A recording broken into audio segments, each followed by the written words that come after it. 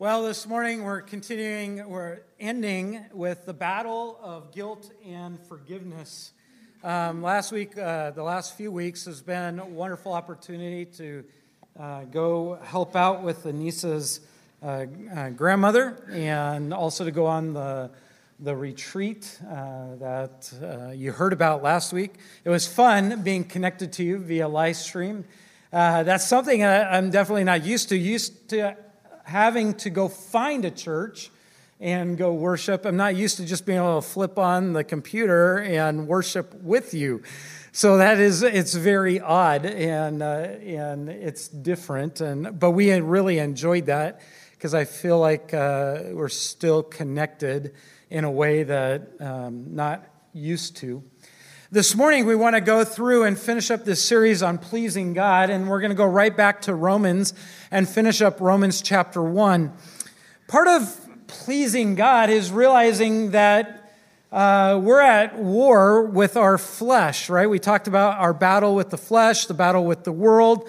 The Pharisees, they chose to deal with that by trying to do all these good things and cover up all the bad things. They thought if they did enough good things, they would cover up their sin, and God would say, "You're good," and that would be great. So it shocked the Pharisees when Jesus came and pronounced them unclean and called them dogs and evil, vipers, and called them all of these things, and because they thought they were righteous. And he's like, no, you need to have the righteousness that comes from God, not your own righteousness, because there is none righteous, no, not one. And so there's this great struggle with being good or feeling good and all of this, which leads to what we're talking about today, and that is the reality that we're all under God's wrath unless we have victory through what Christ did on the cross. We have that relationship with Christ, and we realize what he did for us. But we have this battle that ultimately culminates with guilt and forgiveness. Maybe you struggle with the feelings of guilt, and you don't realize that you're dealing with guilt. Maybe you're struggling with forgiveness, that you don't want to forgive, or you don't want to forgive yourself because of the feelings that you're dealing with. A lot of times people do that. They beat on themselves and they beat themselves up because of what's going on in their life. They feel like that makes them better. That'll make them feel better, and you can do that, but it doesn't get you anywhere. There's this battle that we're going through with guilt. In fact, if you look at the modern psychological science, they will tell you that one in four is dealing with some form of guilt. And they say this: the guilt complex can also lead to the feelings of anxiety, depression, stress, including loss of sleep, loss of interest, fatigue, difficulty concentrating, and social withdrawal. And what's amazing is as I was reading through, and we had to study the medical journal dealing with a lot of this, going through biblical counseling and stuff. When we looked at this, the modern psychologists, all they do is they treat the symptoms, but they never treat what is going on in the heart in dealing with the guilt itself. You'll see a lot of times people talk about, we need to get rid of this feeling of guilt. I need to get rid of this. They need to get rid of whatever they're feeling, but they don't actually deal with the very nature of guilt. And that's what we want to talk about today is dealing with that. How do we deal with that? And so you'll see that we repeat ourselves a couple of times. What I'm going to read to you is in 2 Corinthians chapter 7, and in verses 9 through 12, and then we're going to go back to Psalm 38. So we're going to go back and forth talking about guilt, the feelings of guilt, and then we're going to talk about dealing with it in forgiveness. So let's pray. Lord, I pray that as we read your word and as we talk about dealing with guilt, you knew that this was going to be a real issue. You knew that we were going to struggle, that this would be a real battle. As we look at pleasing you and what pleases you, that, Lord, that you would give us victory over this battle and that we would see what you really desire. May we really see this relationship that pleases you, that you desire for us to have with you. And I pray that as we read your word, that it would be revealed to us this morning. That we wouldn't just deal with the symptoms, but that we would deal with the real issue at hand, and that we wouldn't minimize it or overlook it. Help us, I pray, not to find wisdom just in this world, but, Lord, ultimately to find your wisdom, because, Lord, you created us. And so, Lord, because you are the creator, may we find instruction that encourages our heart and our mind through Christ Jesus this morning. In Jesus' name we pray. Amen. 2 Corinthians chapter 7. Paul, by the way, had been confronting the church of Corinth. That's 1 Corinthians chapter 1. By the way, just as many of you, have you ever been confronted by somebody when they said, you're a sinner, you're doing sinful things, you're not doing what's right? Have you ever been confronted? If you're married, that might happen more than you like. You know what I'm talking about. That never happens, right? In relationships, especially close relationships.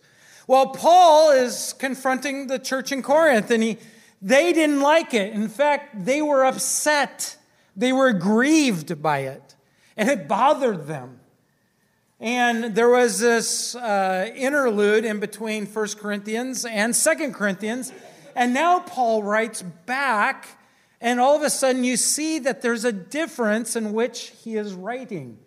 There's a little bit more joy involved. There's a little bit more excitement. Something has happened. We see part of that in the fact that he talks about it in verse 9 and about talking about, well, let's read verse 8. It says, "For even if I made you grieve with my letter," talking about the first letter, "I did not regret it." Not like Paul, he says, "I know that my letter bothered you. It grieved you, but I'm not going to apologize for it." Right?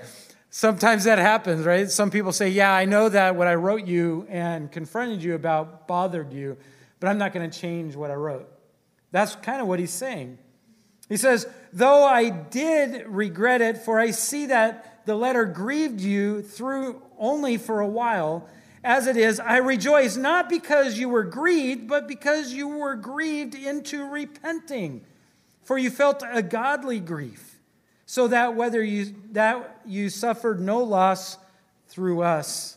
For godly grief produces a repentance that leads to salvation without regret, whereas worldly grief produces death. For we see that earnestness this godly grief has produced in you, but also what eagerness to clear yourself, what indignation, what fear, what longing, what zeal, what punishment. At every point you were proved yourself innocent in the matter." It's pretty amazing. He goes on to basically say their mentality had shifted. They were truly grieved. But it was a godly grief because they realized they were guilty. And because of that grief, it led them to repent. It led them to a change of mind, which led them to a change in their faith and the way that they looked at things. It gave them a new eagerness. It produced something in their life. That's what really pleases God. God doesn't want us to go through life just grieved and feeling grief and feeling sorry, feeling anxiety, feeling depression, feeling all of those things.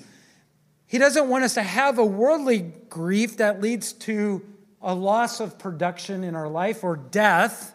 He wants us to be led to a relationship with Him. God doesn't want us to do that. He wants us, what we've studied already, He wants us to live every day before the fear of God or the face of God, to long to be in God's presence. But you know, it's funny, when we're guilty of something, we don't like to be in the presence of someone when we feel guilty. In fact, we remove ourselves. But what God desires is for us to have His righteousness, to be filled with His righteousness, to see what God says is good and to long for that. He shows us what His goodness is, and He wants us to enjoy that goodness, not to produce our own goodness. What pleases God is God desires us to be transformed, having His identity and purpose, not to be produced and molded into what the world says is good, but to enjoy and be a part of the family of God, that His identity that He created for us. God desires for us to yield and to be led by the Spirit. He wants us to submit to Him, to long for Him, to be led by His Spirit, not to be led by the culture. And that's really what happened to a lot of religious people, a lot of the Pharisees we see in the Bible, a lot of the Israelites that we see in the Old Testament. They produced their own righteousness, and they were led by their own religious things, and they lost this relationship with the Lord, and they stopped pleasing the Lord, and they constantly were dealing with guilt, so much so that they kept adding more and more rules. So this was the idea. If I do more good things, it'll get rid of my guilt. That sounds familiar. That's what we see today. And if you can't remove the guilt, guess what you do? You redefine it. Right? I'm going to redefine why I feel guilty and all the feelings, and I'm going to change them. What really pleases God is this.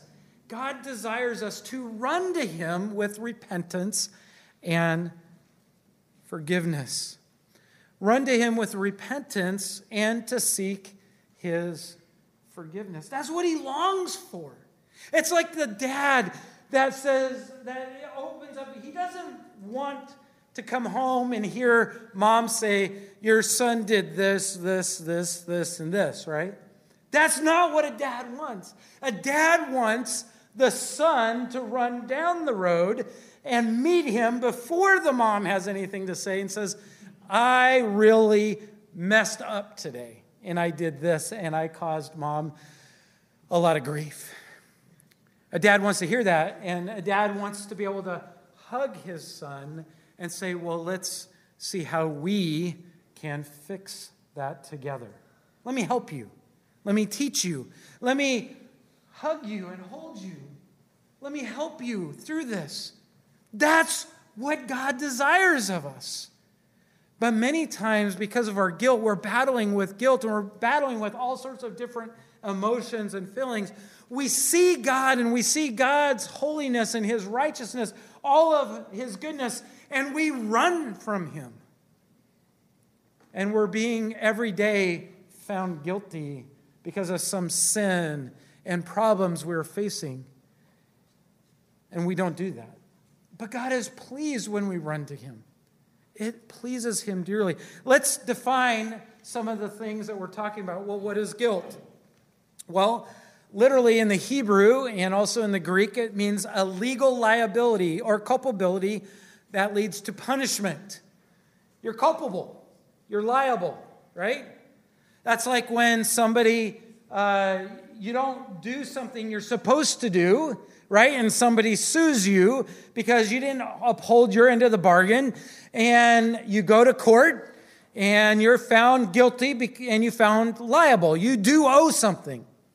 And so when we sin, we miss the mark, we don't please God, and we are held liable before a holy and righteous God. And we are found liable. We're culpable for the things we choose to do. When we say, God, I like what I like better than you, and I'm going to do whatever I want. I don't care what you say, and I'm going to do it anyway. We're held liable for that decision.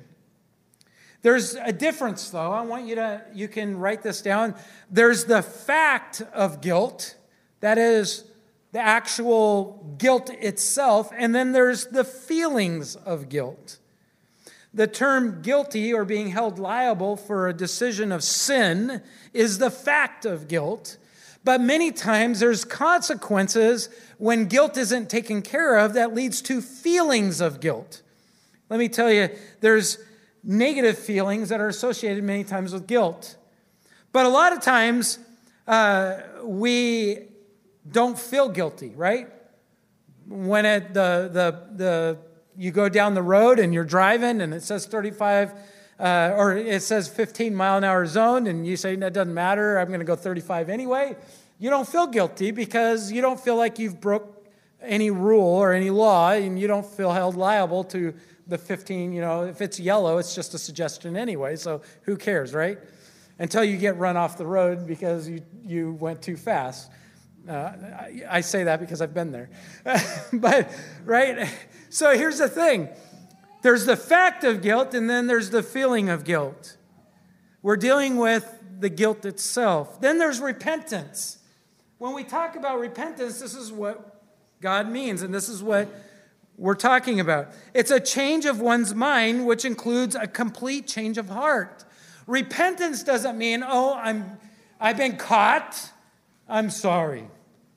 But I really still believe I can drive, 80 miles an hour. It doesn't matter. I'm going to pay the ticket. Yep, I paid the fine. Now I'm going to keep driving 80 miles an hour.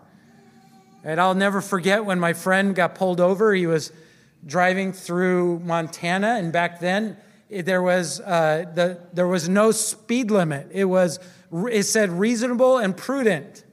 And he was riding on a brand new motorcycle, and he thought reasonable and prudent meant 120 miles an hour. He passed a police officer, and he didn't even give it any care or concern because there was no posted speed limit. 3 towns later, the police officer met him at the gas station. And he says, I'm giving you a ticket. And he goes, it took him 3 towns to catch up to him. And he goes, but I'm not liable because there's no posted speed limit. And it just says reasonable and prudent. And he says, well, there's a law of waste, and you're wasting gas, and you're held liable for wasting gas. And he got a ticket for wasting gas by going too fast. And he was just like, they'll catch you coming and going. But he paid it and kept driving 120 miles an hour. He didn't feel any form of guilt. And he didn't change his mind. But repentance literally means a change of mind, a change of attitude, a change of interest, change of direction. It's to go 180. It's to say, I know that I have sinned, I have displeased God, and now I'm going to go this way, and I'm not going to do that anymore. That's really what repentance means. Then there's forgiveness. Forgiveness refers to the remission or canceling of debt. The remission or canceling of debt or a release of an obligation. And a lot of times we jump to this forgiveness. Lord, I want forgiveness. Please forgive me. But we still haven't repented. We still basically say, I'm going to do what I want to do and I don't care what the consequences are. And we're like, why don't I feel forgiven? Well, a lot of times it's because there is no change of one's mind or change of heart or change of attitude or change of interest. And you're dealing with guilt and forgiveness still. You're still battling it in your life. St. Augustine wrote, and he said, repentance tears out or washes out the stain of guilt. He was saying it literally tears out the guilt. It washes out the guilt. It's like when you have a tumor in your life and you know it's got to be removed, and it's got to be ripped out. And the way that guilt is ripped out of our life, he says, St. Augustine says, is through repentance. So dealing with guilt is dealing with the effects of sin. Guilt is common because sin affects all. Guilt is universal. It affects everybody. Right? None of you are unstained with guilt because Romans 3:23 says, for all have sinned, all have fallen short of the glory of God.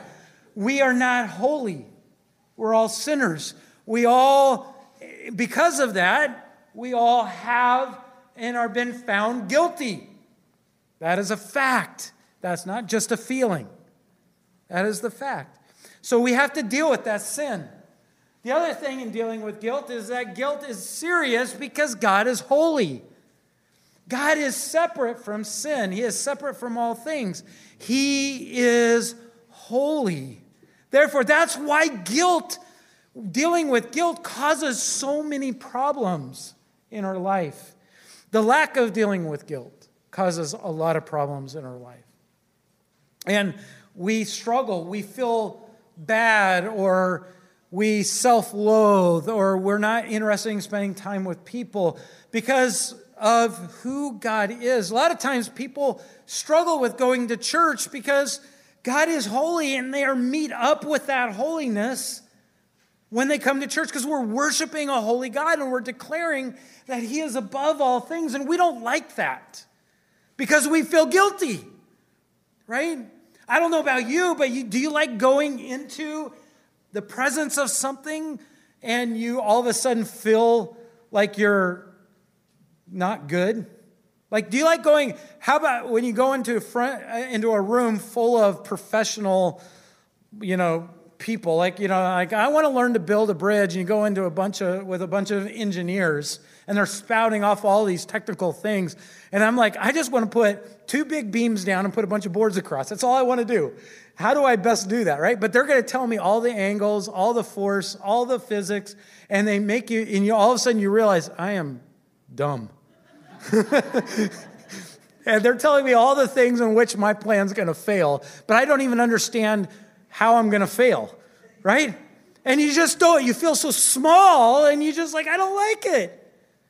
Well, when we read Scripture and we realize how great God is, we feel so worthless and horrible, and we realize I'm guilty. And we don't like that. But that's why dealing with guilt, and guilt is serious. We got to deal with it. In dealing with guilt, we need to never minimize the facts of guilt. Never minimize. And that's a very serious problem we see going on today, is there is a minimization of guilt today. We're going to change the definitions of different things in order to minimize the fact of guilt. We see that happening all over today. That's the way our world tends to deal with guilt, is minimizing it. We're going to minimize it. That's why when we talk about dealing with guilt, or we deal with things, is a lot of times people really struggle in their walk with God and their relationship because the world overtakes everything. And it makes the good news of what God has done for you so small. And the world seems to just be flooding and just devouring you and struggling because we tend to minimize guilt. And when we minimize guilt, guess what we do? We minimize God's holiness and how big God is. But when we magnify God's holiness, He also grows the ability to deal with the guilt in our life, which grows the effects of the cross, which blots out the effects of the world.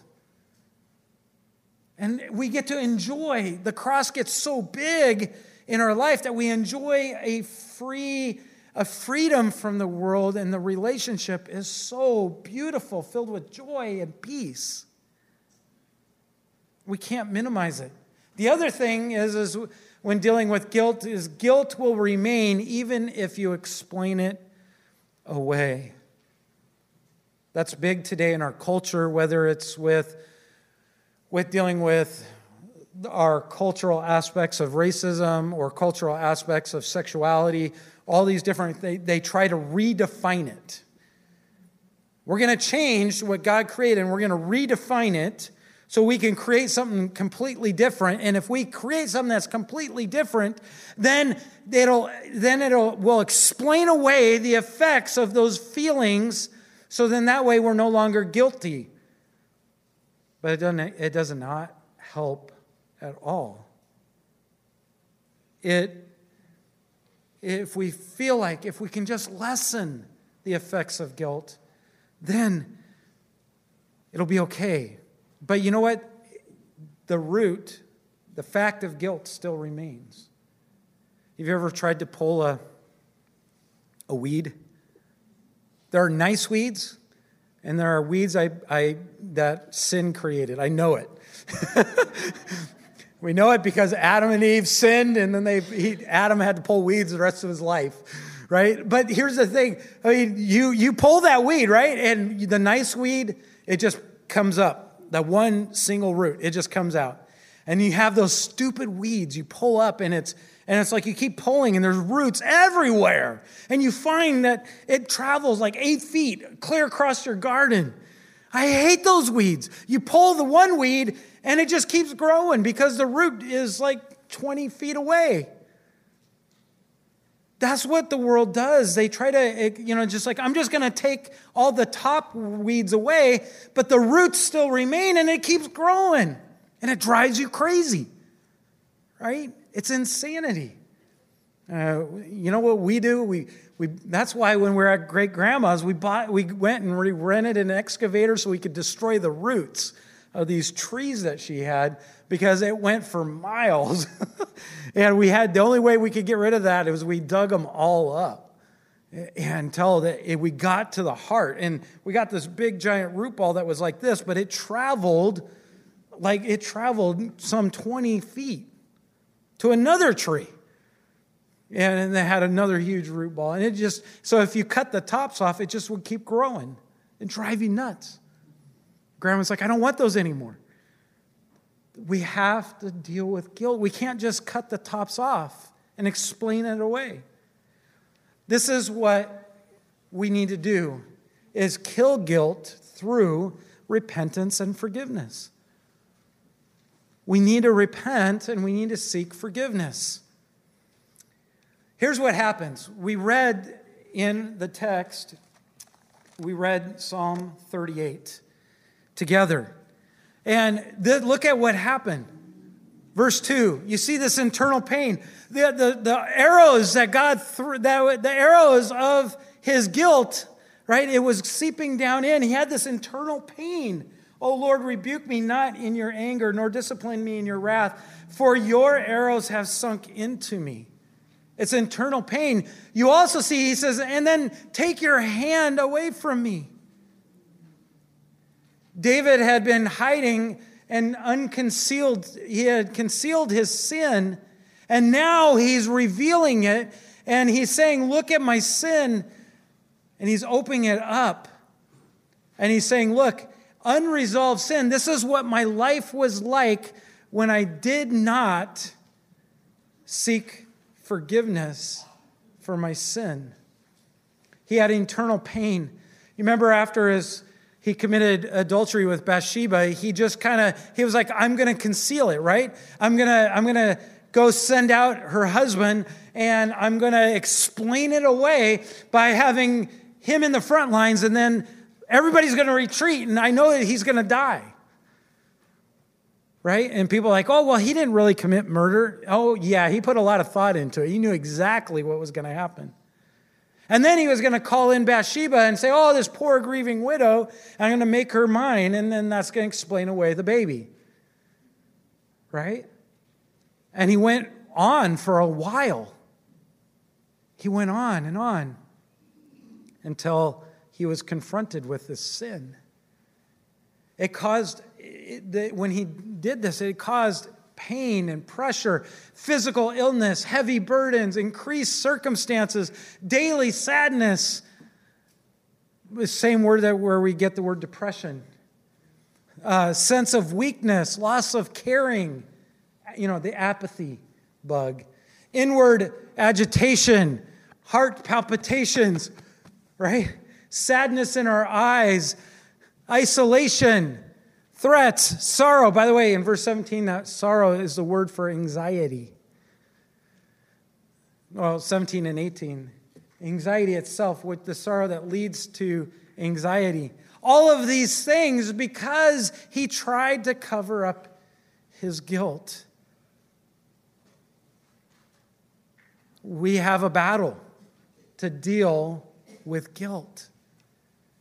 Praise the Lord that God has given us victory, right? Through the Lord Jesus Christ. He knew we could not We could not pull up enough weeds. We would never be able to root out the problem. So he sent the Lord. He sent Christ to die for our sins, to bridge that gap, to give, so that way he would take our sin and he would replace it with his righteousness. Because we could never be good enough. We would never be free from guilt unless he did a transplant. And so he did that. There's a problem, is that many times when dealing with forgiveness and seeking forgiveness, you've heard the term forgive and forget. Now, we see that in Psalms because God says, I'll throw your sin far from me, as far as the east is from the west, and remember it no more. So who does the forgetting? Yeah. He doesn't wipe your memory. Right? Forgiveness is not like this drug that just, wipes your memory. You'll never remember it. It's not like, the doctor puts you asleep and you don't remember what they did to you. Right? That's the best thing about surgery is that I have a problem.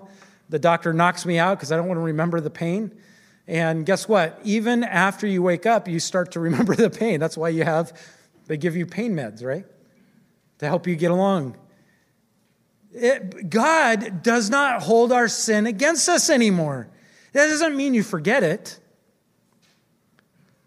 But God helps you deal with it. God, how do we deal with that? How do you turn pain and sorrow into godly sorrow? Go back to 2 Corinthians chapter 7. 2 Corinthians chapter 7 gives us some insight.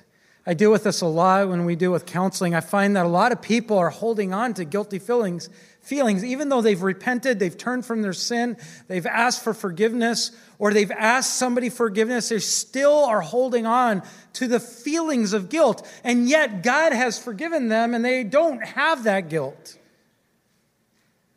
But how do we either turn from our guilt? You know that you've sinned, and how do we turn from that pain and sorrow? Or how do we turn from the feelings of guilt that you've been holding on to? Well, look vertically first. Look vertically. For godly grief produces something different than worldly grief. There is something in what God is doing and has done for you that is grander and greater than anything that the world can do. God produces, the world destroys. God fixes what we break, and Satan distracts you so that way you don't get better. We have to look vertically first. Maybe you've gone through something in your life and you're struggling and you still are feeling guilty over something. Or you feel the pain of guilt because of something somebody has done to you and you still are struggling with some of these feelings of pain and sorrow. Colossians 3:1-3 says then, if you've been raised with Christ, then seek the things that are above. Seek God. It says where Christ is, seated at the right hand of God. Set your mind on the things that are above. That's a continual action. Continually put your mind there where Christ is. Not just anywhere, but on what Christ did for you, the victory he won. Keep going back to what he did for you. First, you wake up or you go to bed. Most of the time when we're feeling guilty or we're feeling the pain and sorrow and the grief that's associated with guilt, and we're dealing with that, and usually it's at night, go back to the gospel. Go back to what he did for you. There are so many things that we experience day to day that provoke our memory. And all of a sudden, it's like, you know what I'm talking about. Something happens today, they call it triggered. I hate that word. I like the trigger when I go hunting. I don't like the trigger when people are like, you triggered me. I'm like, but there are things in our life when we are provoked and a memory pops up and we don't like the memory. What are you going to do? Our minds can immediately go back to some painful things or events in our life. In God's grace, however, if we go to Him, God can remind you what He did to give you victory over that. God reminds me of His faithfulness during those times in life that, hey, I'm not living there anymore. Even though that memory popped up, I am no longer there. Look at what He's done in my life. I don't have to go back and give victory to the past. I can go forward and say, this is what God is doing. The painful memory quickly becomes a point of praise and gratitude and say, thank you, Lord, for what you've done. When you look to Him first in that moment, you can give Him glory. The other thing that we learn is that you bring your sorrow alongside Christ's suffering. Romans 8:17 says this, and if we are children, then we are heirs. Of course, he's talking about being adopted into the family of God because of the work that Jesus did on the cross when He died for our sins. And He paid what we could not pay. And we've been adopted, purchased by the blood of Christ. It says, heirs of God and fellow heirs with Christ, providing we suffer with Him in order that we may also be glorified with Him. Hey, there's an amazing thing. When our old or current grief comes and we remember it and we realize that we have grief because of something we did or something that has happened and we have grief, the tendency is to remember the hurt as if we are alone. And we think that, we're by ourselves. And we put ourselves on an island. But the reality is we can come alongside with Christ and remember that He suffered for the very thing that we need payment for, our sin. He suffered in your place. So we don't have to experience that suffering alone. We are not alone. We have a Savior who loved us enough to die on the cross for our sins. Your story of pain and suffering becomes His story of redemption. And when it's a story of redemption, it becomes a story of glory. The other thing, too, is be teachable and get direction from the Lord. How do we turn pain and sorrow into godly sorrow?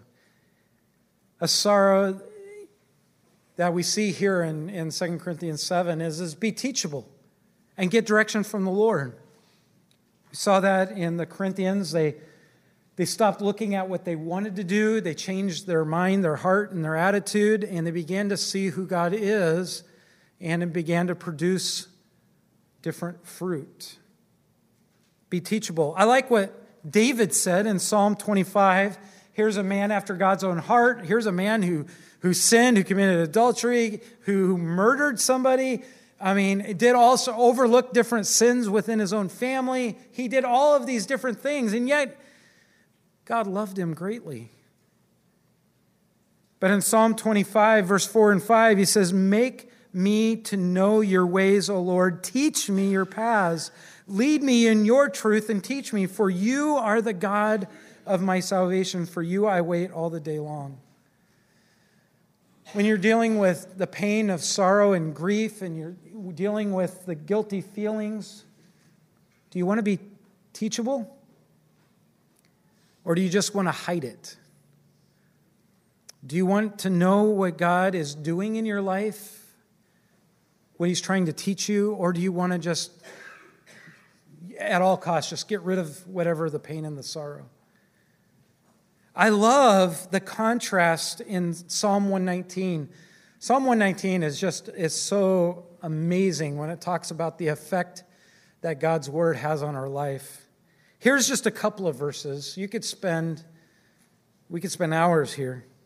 But Psalm 119, verse 29 says, "Put false ways far from me and graciously teach me your law."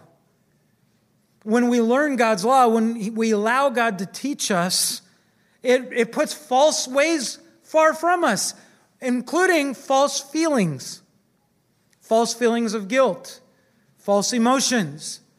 When you know that God has forgiven you, but yet you still haven't forgiven yourself, how can you get rid of those feelings? Well, are you wanting God to teach you and to lead you?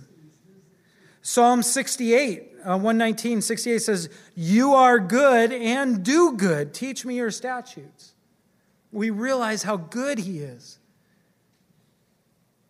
I like Psalm 119, 135. Yes, there's 135 verses in Psalm 119. One of these days we'll teach on Psalm 119. It might take us a year, but we'll get through it. It says, "Make your face shine upon your servant and teach me your statutes." When we want God to teach us, we allow God's face to shine down on our life. That's a beautiful relationship. When God's face shines upon our life. When he exposes not just who we are, but he exposes his goodness. We are to look to the Lord for forgiveness of our sins. The glorious gospel propels us into the world as agents of grace when we become teachable. And this is what happens. Worship God. Why worship the painful feelings? Why not run to God and be teachable? Let him teach you so you can repent and seek forgiveness and be free of the guilt and the emotions that come with it. Worship, and we begin to worship God because we see how beautiful he truly is.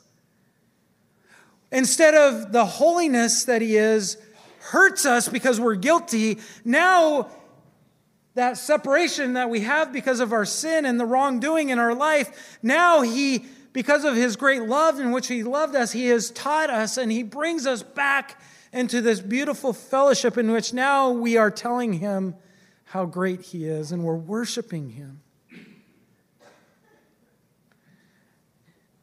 You know, it's amazing as you look at Philippians is about, you talk about joy, and if you are dealing with the lack of peace and joy in your life, Philippians is great. And it's the book of joy, but it's really the book of the gospel. Paul is writing, it's actually the main theme is the effects of the gospel in your life. What happens when you live by the gospel every day and you worship God? In fact, in every chapter, he talks about worshiping the Lord based on the gospel of Christ. That's what he says when he says, rejoice in the Lord. It's talking about worshiping the Lord, not your circumstances. And he talks about it over and over and over again. If we truly worship the Lord, it disarms the feelings of guilt. When we worship ourselves, guess what? It magnifies the feelings of guilt. When we worship other people, it magnifies the worship of guilt. When we worship God, we allow God to remove those feelings of guilt. This is what we see in verse 10. It says in 2 Corinthians 7, verse 10, it says, "For godly grief produces a repentance that leads to salvation." Repentance leads to strengthening one's faith. A lot of times we're struggling in our walk with God. We're struggling with our relationship with God. And so many times it's because of a lack of repentance or a lack of changing our attitude when it comes to the things of this world. We long more for the world than we do for the holiness of God. The more that we long for the holiness of God, the deeper the roots of the cross grow into your life and overshadow the effects of the world.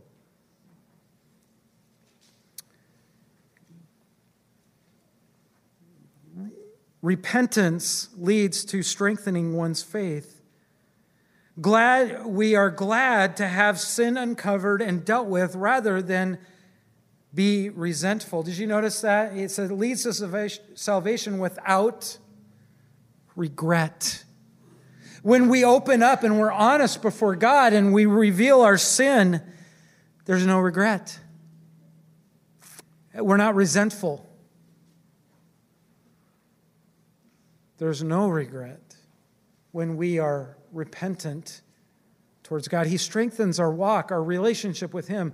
True repentance, by the way, changes us. True repentance follows after God. It says here, it leads to salvation without regret, whereas godly grief produces death.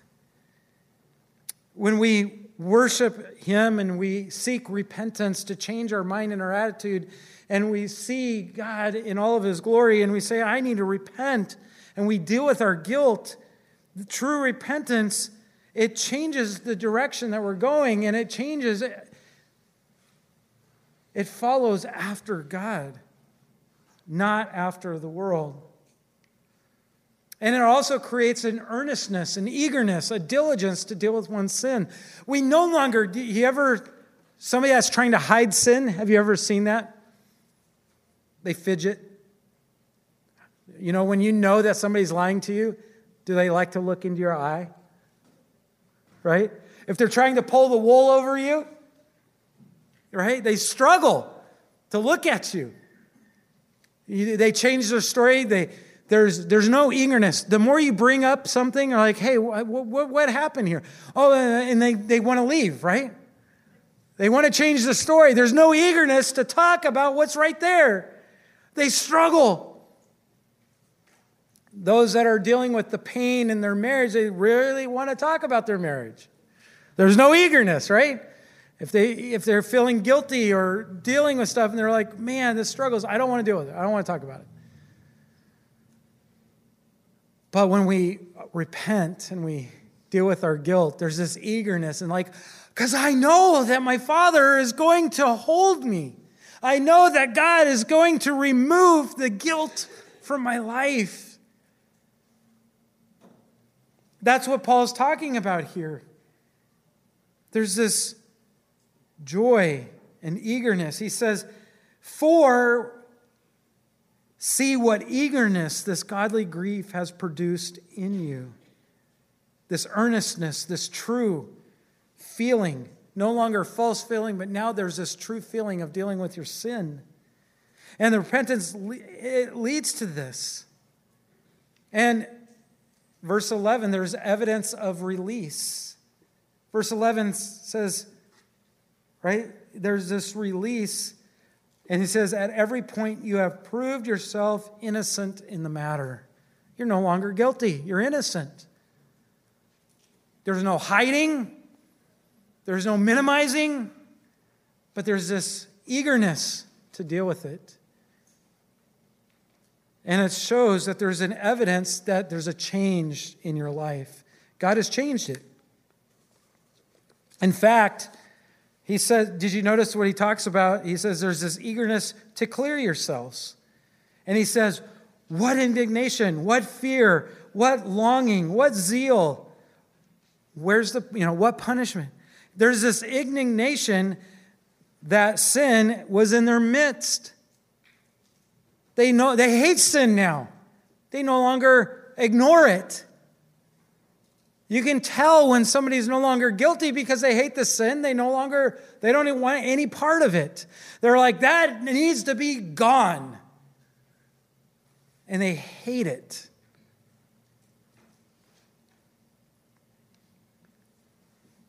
And there's a fear of God and His displeasure. Millard Erickson, in his book Christian Theology, says this. He says, as repentance is the negative aspect of the conversion, right? When we get saved, when we're saved from our sins, there's this aspect of we need to change, we need to turn. There's sin involved. Turning from one's sin, So faith is the positive aspect of laying a hold upon the promise in the work of Christ. Faith is the byproduct of what happens when we repent and turn to God. To believers, what someone says to accept a statement as true, personal trust as distinct from mere credence or belief. There's this personal trust. I know what God has done. I know where I stand. So I run to him. It's not just, oh yeah, I think about this, or I know that there's the knowledge of this, but it's a personal relationship and belief. Wayne Grudem put it this way. He said, faith is the one's attitude of heart that is the exact opposite of depending on ourselves. That's the battle we face with guilt. Are you depending on yourself to deal with the guilt? Or are you turning to the Lord to deal with it? 1 John 1:9 says, if we confess our sins, he is faithful and just to forgive us our sins and to cleanse us from all unrighteousness. Some of you know that, but do you trust that God is faithful? Sometimes you hide your sin, and you're still hiding your sin. You're struggling to believe that God is faithful to remove your sin. There's a worldly sorrow. I put it in your notes. There's an illustration of that. Esau, he was sorry for giving away his birthright because he felt the effects of it, but he didn't turn to God. In fact, he became part of the Arab nation that continued to this day, still is fighting over that birthright. There's Pharaoh, who hardened his heart and never repented. He was sorrow for losing his firstborn, but never turned to the Lord. It led to his death. He had King Saul, who wanted to be king and wanted to lead and thought he loved the Lord, and he was sorry for his sin and still yet died apart from God. You had the nation of Israel, right? Constantly, yes, I have sinned against you, I've sinned, O Lord, and then only to sin again and be mad at God. Why did you bring us out into this desert? We could be back in Egypt, but they cried to God, the nation of Israel. You look at Joel and Malachi, they were not happy with God, and God was not happy with them. Judas, right? He was with Christ every day for 3.5 years. And he was sorry for the 30 pieces of silver. He had great grief. And what happened? He went out and hung himself. We see people doing that every single day. These are all examples of worldly sorrow. But then look at godly sorrow. King David, murderer, adulterer, sinner, hid his sin until he didn't hide his sin, and he ran to God. And God forgave him, took away his guilt. The prodigal son, right? Came running back and said, I don't even deserve to be your son. I don't even deserve to be your hired servant. Ran and threw himself at the mercy of his dad. And yet, what did his dad do? Come here. Let me put a robe. Let me give you the ring of authority. Let me kill the fatted calf. Let's have a great celebration because you are home. You are repentant. Your grief has led you back to me. The Apostle Peter. Here you had Judas who denied, right? Judas denied Christ. Peter denies Christ, but there's a big difference, isn't it? He went home and wept. Can you imagine? He denied Christ and he ran out from God's presence weeping because he knew what he did. And remember when Mary and the ladies met Jesus? And he said, go tell Peter to come and see me. Can you imagine what Peter... if you denied somebody, would you want to go back to the presence? but to know that his Savior wanted him back because he had godly grief. How about the thief on the cross? Man, he rebuked the other thief that was ridiculing Jesus. I mean, can you imagine the hardness of heart to be on the cross dying because you are an insurrectionist against Rome and you're sitting there ridiculing Jesus, right? And then the other thief on the cross is sitting there going, what are you doing? Don't you know that this very night your soul is going to be required of you? And he looks and he pleads to Jesus and he says, well, will you forgive me? Will you take me with you? And Jesus says, you will be with me this very night. Do you see the godly grief that led him to repentance? Do you believe if we confess your sins, he is faithful and just to forgive you of your sins? He forgave David. He forgave the prodigal son, which is us, by the way. He forgave Peter. He forgave the thief on the cross. He can forgive you of whatever you're hiding, whatever you're dealing with in your life. He can forgive you. We battle with this all the time. Even the feelings, maybe you know you're forgiven, but you're still dealing with the effects of it. Run to him.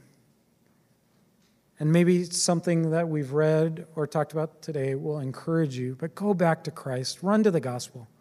Don't run to your feelings. Run to the gospel. Remember what you have in Christ. Let's pray. Lord, we are sinful creatures. We are not good. And because of that, we deal with guilt on a daily basis. You have told us there is none righteous, no, not one. We try to hide our guilt. We try to hide our sin by doing good things. And it produces bad feelings many times because we realize that no matter how much we hide, it never removes the guilt. No matter how much good we try to do, it does not remove the guilt. But you did that when you died on the cross so that way you would take all of the payment, all of the sin, and you died to make that way, to pay for our sin. And then you rose again and conquered death so that way we can be partakers of your righteousness. So then that way, Lord, you did that so you would see your Son's righteousness and no longer see our guiltiness. So, Lord, I pray that maybe someone's here has never put their faith and trust in Christ. They've been trying to live for themselves, and they've never turned to you and say, Lord, I need you. I am a sinner. I realize that I'm under your wrath. I realize that the wages of sin is death. And I realize now that you provided a gift, a payment for my sin. Lord, I pray that if someone here realizes that they would today, that they would receive that gift and respond to the good news that you have made a way to restore their relationship with you, that they would no longer be under your wrath, be under the guiltiness that's in our life. And that, Lord, you would begin to heal all the different emotions of guilt. Lord, even if we are believers, that we've put our faith and trust, and maybe we know that we're saved from our sins, but we've been dealing with guilty feelings, or we've been dealing with the sins of others in our life, and we've been dealing with pain and sorrow, that we too you can change that, and you can have power over that. And I pray that we would do that today and turn to you. And Lord, that we would give and allow you to have victory over our life rather than us trying to win a battle that we could never win, and enjoy a beautiful, joyful, peaceful relationship with you, because we live in a horrific world filled with pain. So Lord, restore our soul in that relationship and the beautifulness of who you are. and the gift that you've provided for us in and through the Lord Jesus Christ. In Jesus' name we pray. Amen.